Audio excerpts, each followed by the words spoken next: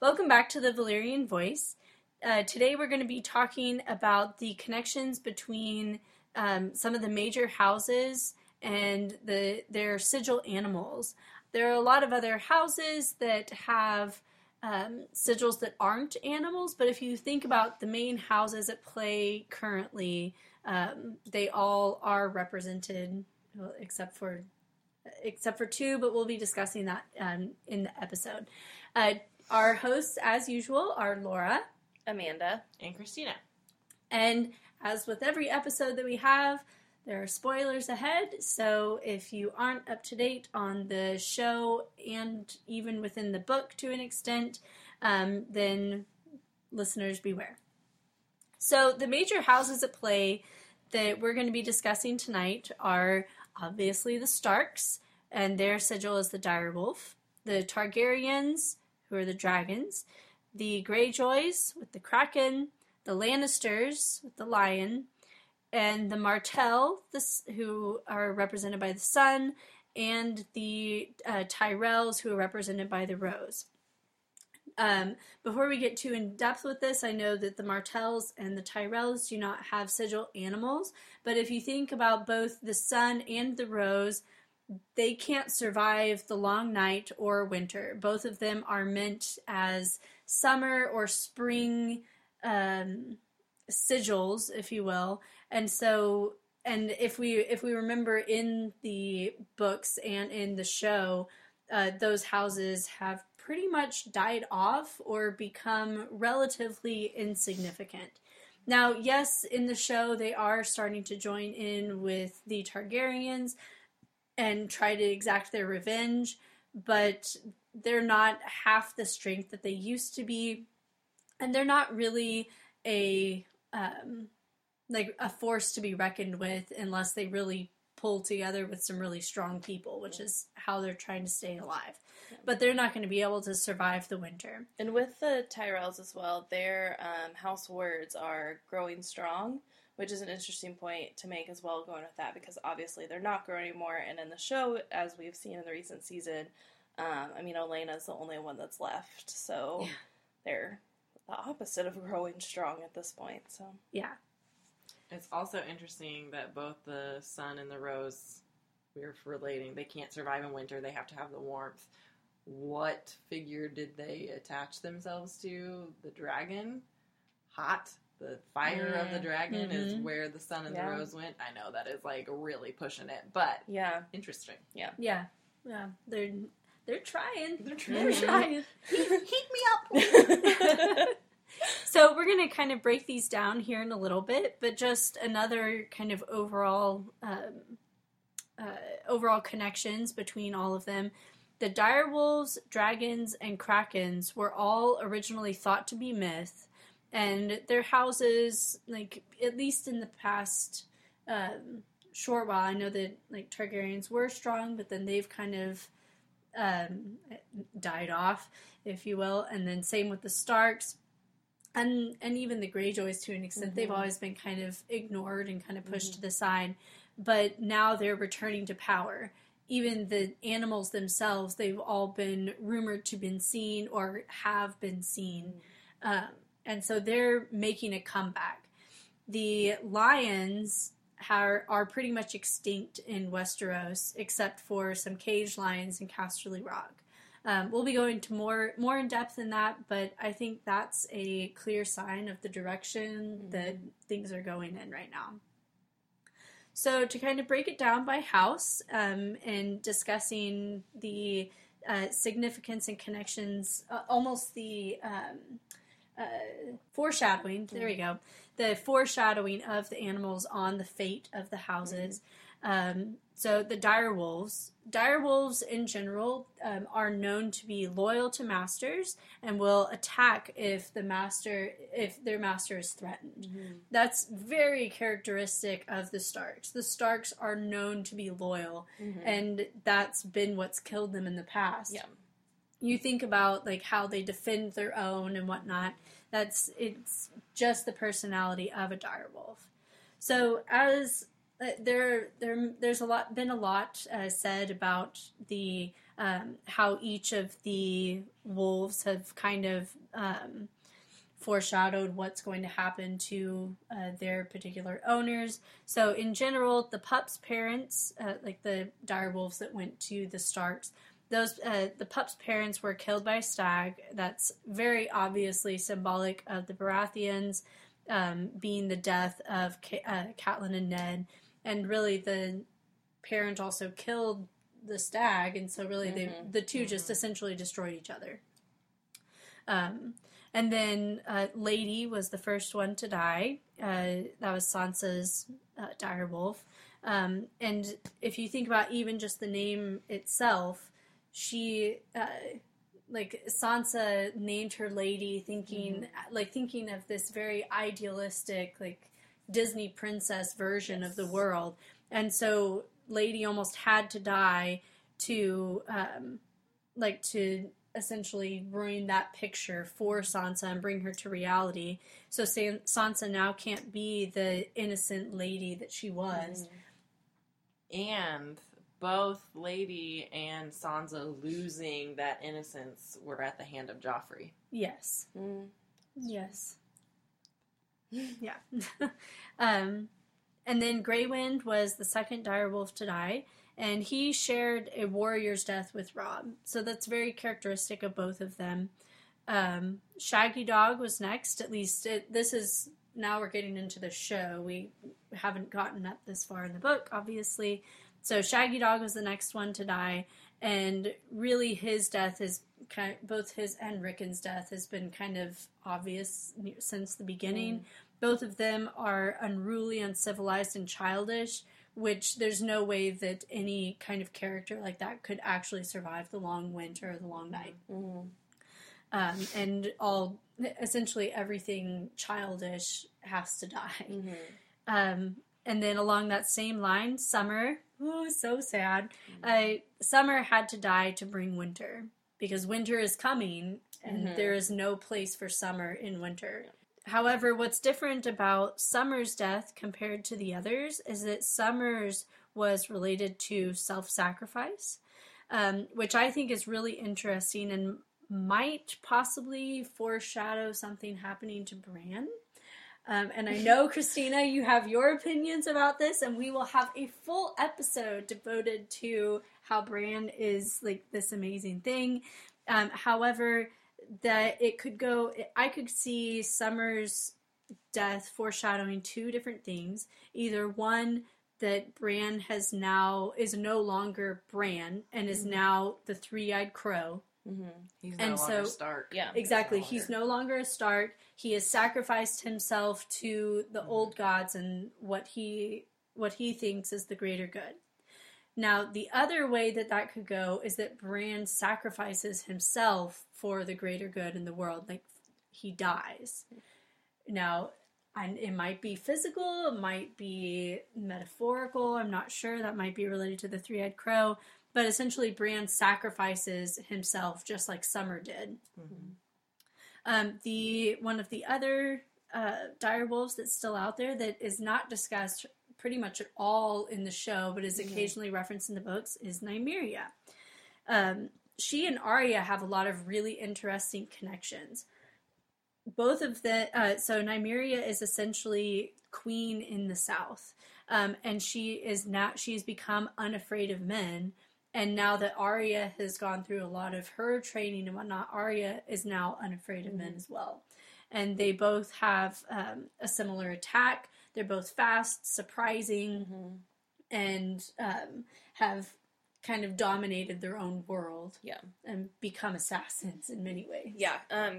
Because, in the books, when the kind of the wolf pack that Nymeria is, like, leading, they're known, like, they just go out and, like, attack all these, like, people that are seen as bad men, like people that are like stealing from everyone and like attacking people on the King's Road and everything, and they like attack them really quick, and then they just kind of like go back into the woods. But same thing with Arya. It's like she just kind of comes out of nowhere with like Lord Walder Frey, and it's just like back in the midst of them.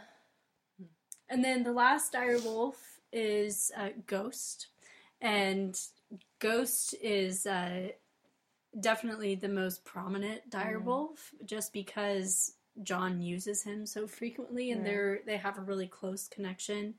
And so I think the name Ghost could easily just be referencing the fact that now Jon is kind of a ghost in a way, like he died, came back, and whatnot.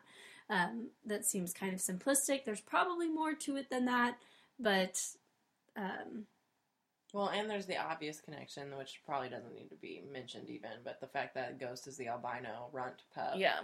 And in the scene when Jon takes Ghost, he says, "There are 5 pups, my lord, enough for your children." Oh, but there's one more. But it's not quite like the others. Yeah, and not quite Ned's son. And isn't it kind of found? It's not with the group. It's like he's like separate. He's set kind aside. of off to the side. Yeah. And another thing I think to point out is that Ghost.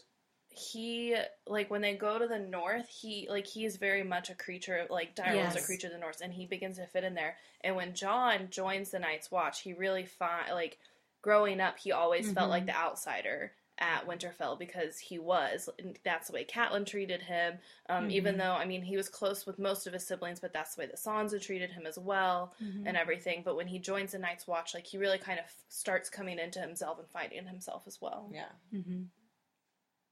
So I know a lot of the theories about the Starks and the direwolves have been discussed frequently. So now so if you want more information about those, you can really just kind of Google and learn a little bit more about the connection between, like, the theories between the direwolves and the Stark children. However, the other animals that were mentioned at the beginning also have really strong connections to the members of those houses. So next we'll talk about the Targaryens and their dragons. So some characteristics of dragons are that they cannot be tamed, but you can bond and train them, bond with and train them.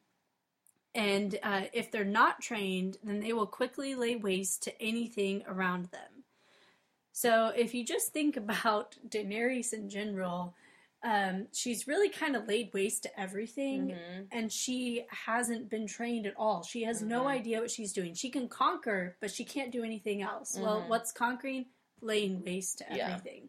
And so it's now kind of becoming that turning point of, like, everyone knows that she cannot be tamed. She is a very forceful character. She has asserted herself, and she refuses to just be told what to do, both in the books and in the show. Like, she is a little bit in the book. She's, like, trying to be a good wife or whatever, but at the same time, like, she's feeling the same constrictions that her dragons are in the, like, while they're chained up, and it's just not going well at all. And so she cannot be tamed, but you can bond with her and you can train her. And so that's kind of what Barristan in the books and what Tyrion in the show are kind of starting to do, is try to guide her in a way that she can become a productive leader. But at the same time, she's not able to, she doesn't understand how to train her own dragons, and so they're off kind of doing their own thing. And I'm thinking of another interesting tie, not looking at Daenerys, but, like, looking at Viserys. So Viserys is the weak dragon. What would it, as the dragons were forced into submission in Westeros, as the lines were interbreeded and everything, they became smaller and smaller and smaller until they died off. And that is Viserys. He's not powerful. Yeah. He has none of the abilities that Daenerys has, but he is the known king or whatever. And it's, I mean, which came first, the chicken or the egg? Did Daenerys have this power and she awoke the eggs, or did the eggs hatching wake up something in her? Yeah. I don't know. Who knows? But obviously he was the weaker dragon. He was more like the dragons that were most recently around in Westeros. And she is a true dragon with these big beastie guys. Yes, and she definitely has the personality of a true dragon. Yeah. And, I mean, Viserys, I mean, he was young, but he did, like, he grew up for a while, like, in that Westerosi life, but Dany never did. She was born on a boat on the way to fleeing from them. So she never had that same, like, she never grew up in the court life and things like that as well, either. So really, like, she grew up kind of in the wild, if you will, just like her dragons have. Yep. And so because of that, neither of the, she was never trained on how to manage her dragons, and because of that, like, both of them are losing control. If someone doesn't gain control of her, not control, but essentially teach her how to control herself, and if she doesn't start controlling her dragons, she's just going to destroy everything around her. Yeah. And, I mean, because we see, like, when she chains up her dragons and everything, it's really then that she starts losing control over over Marine. Because, I mean, up to that point, like, yes, it was, like, people weren't really happy, but there was not really any, like, actual physical backlash against her until after that happened. Then you start getting all the, what are they called? The harpy people. Yeah. Coming out. Mm-hmm. And I think, you know, it's very epic in a way. She went into the wilderness with Drogon and, like, found herself just as she connected with the dragons again for the first time when he took her out of the Colosseum or whatever you want to call it. But so, like, going back to, like, she had to, like, go back to the wildness to gain control of everything. And then in the show, she comes back in and is like, bitches better be straight. I know my shit. Okay. And so another major house are the Greyjoys, and their house sigil is the Kraken. Now, especially in the show, the Greyjoys have really kind of been downplayed and not given the proper attention that, like, I kind of think they deserve, because they're actually really interesting. They're one of the oldest houses in Westeros. And, like, they were arriving around the same time as the First Men, if I remember correctly. I think so. And there's also, like, some people claim that they are just, like, First Men as well, but they also, like, their culture is so different that people also, like, essentially there's no straight answers to where they came from. There's no clear connection over, like, where, like, who they might actually be. So they're particularly interesting, but the Kraken is very interesting. We don't know, at least that we're not provided with, any particular characteristics about the Kraken itself, but we do have some history of the Kraken. First off, the Kraken, so we know that direwolves and dragons have been physically seen in Westeros, or in the known world, if you will. The Kraken we haven't physically seen in the show, but it's been rumored by several different characters, including Varys at one point, and then in the book, also by a lady to Princess Arianne. And then also, someone mentions it to Jorah at one point. So it has been brought up that a Kraken does exist in the world, and they mention some locations and whatnot. And so a Kraken is around. I wonder if it's coming with Euron. Spoilers! If we're about to have a big sea battle, what you want to bet? A Kraken's gonna rise up, and then there's her dragons, and what? That would be great. Okay, we're not gonna get into this. I mean, no. But what if the like he found the Kraken when he was in Valyria? Yeah. If based on these next connections. Yeah. So in the history of Krakens, what kind of initiated a lot of the Ironborn's mythology and whatnot started with Naga, who is the first sea dragon, who is known to have eaten krakens.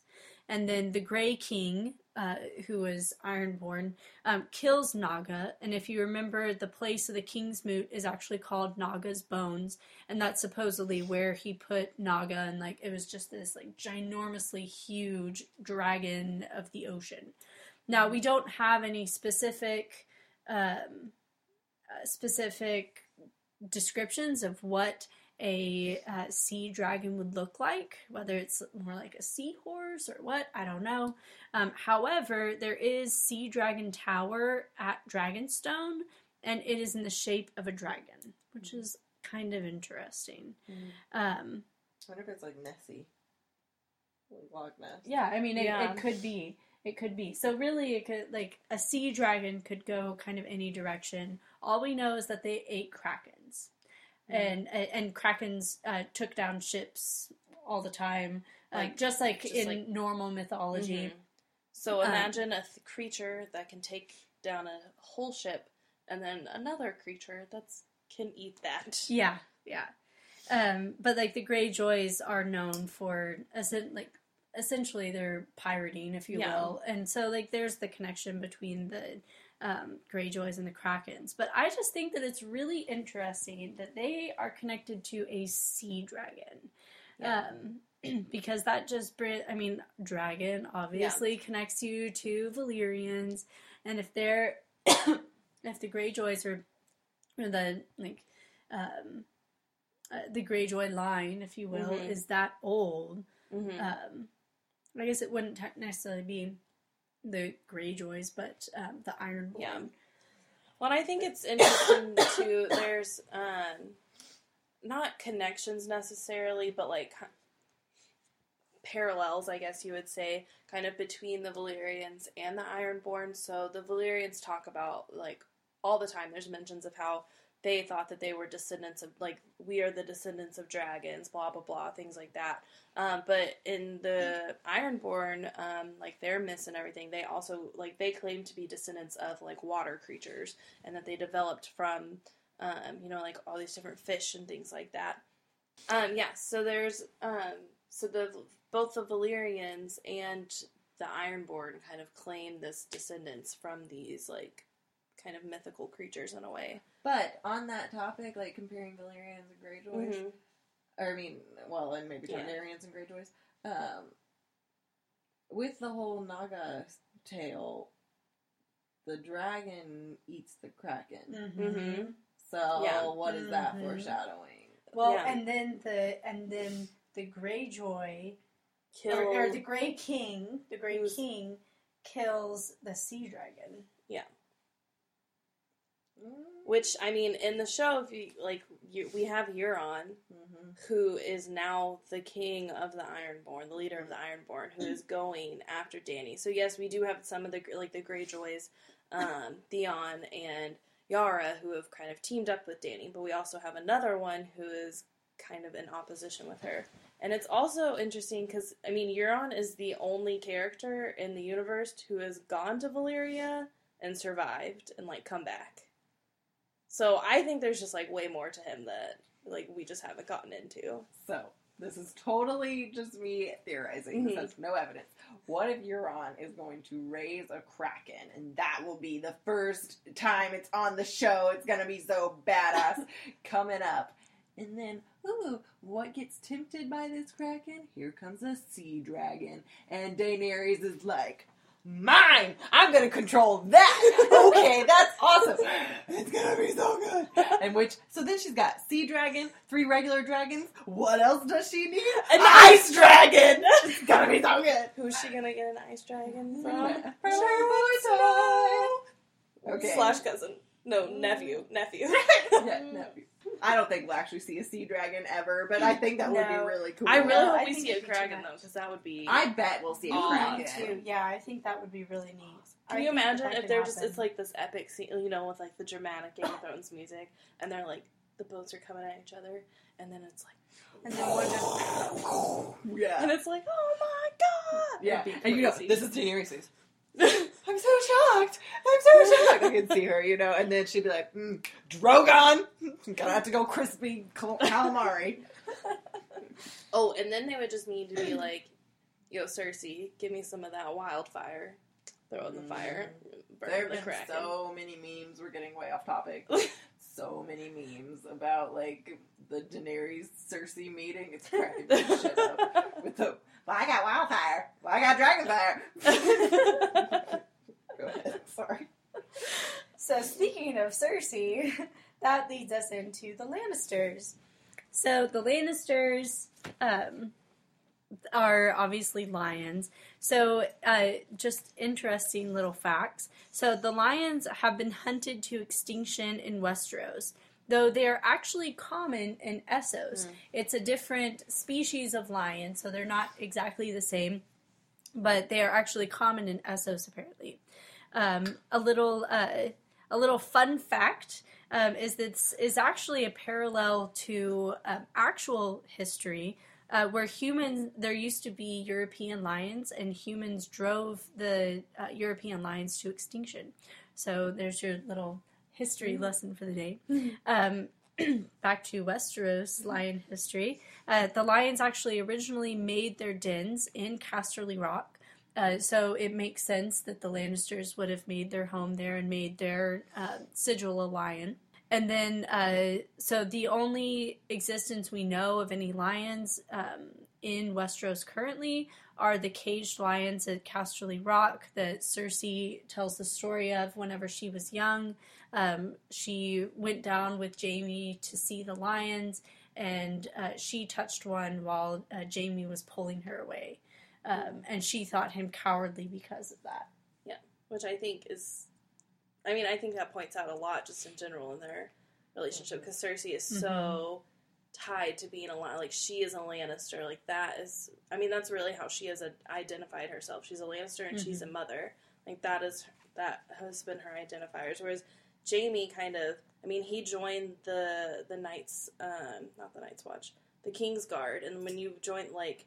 I mean, essentially, it's like joining the Night's Watch. You cut your ties with... You're supposed to cut your ties with your family. You can't marry. You can't be the heir to your family anymore and things like that. And so he pulls away from that.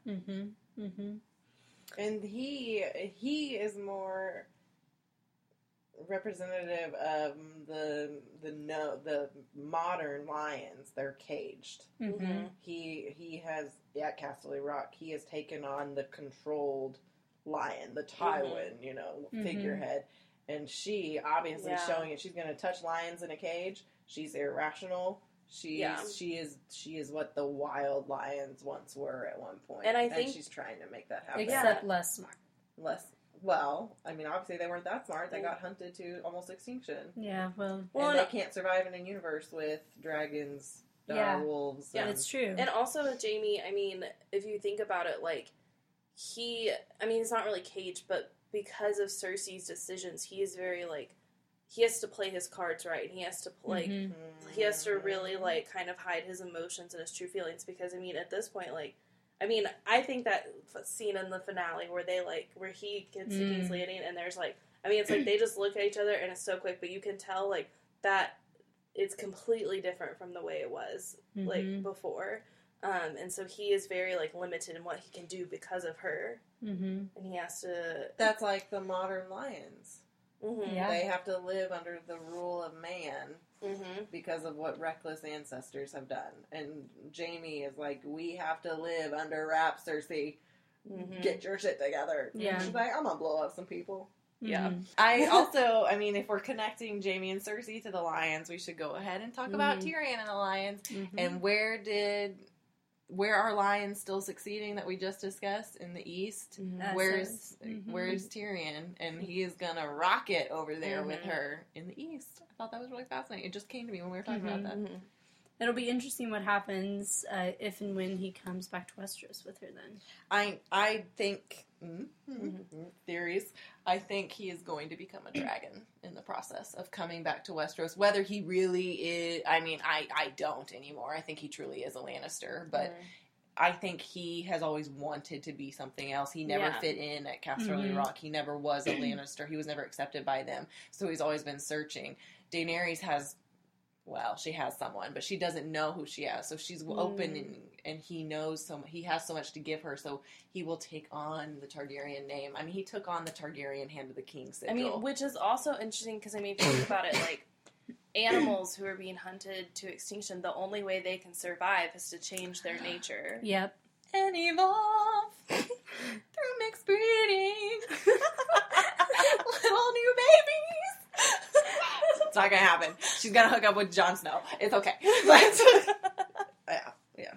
But yeah, no, that's so true. I don't think he's going to come back as the lion. I think he's done. No, and he's never really identified as being a lion. And so it makes sense. He's been the most successful Lannister as it is anyway because he has evolved. And, you know, I was just commenting the other day to one of my friends, a fan of the show, that we were just talking about the way Tyrion's appearance has changed so drastically in the show. I mean, all the Lannisters have. I mean, obviously. But, like, Tyrion has gotten... He went from, like, bleach blonde... I mean, season 1, low budget, but, like, bleach blonde, clean-shaven, perfect guy. The craziness with his battle wounds. His hair is darker and curlier and longer. He has a beard. Yeah. He is going away from that golden-crowned lion to something else. Yeah.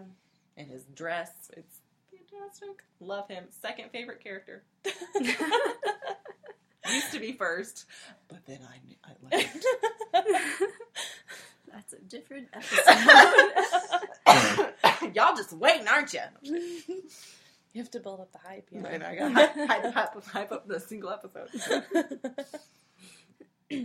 Well, thank you all for listening. Let us know what you think and leave comments in the comment section on the podcast website and then also on our Facebook. Feel free to contact us. Let us know what you think, if there are any houses that we missed out on or any connections that we missed. If you have any ideas or theories you would like us to address and kind of say our opinions and like things like that on, just leave them in the comment section and on our Facebook page, or you can message us so we can address those as well. Thank you for listening, and don't forget to subscribe.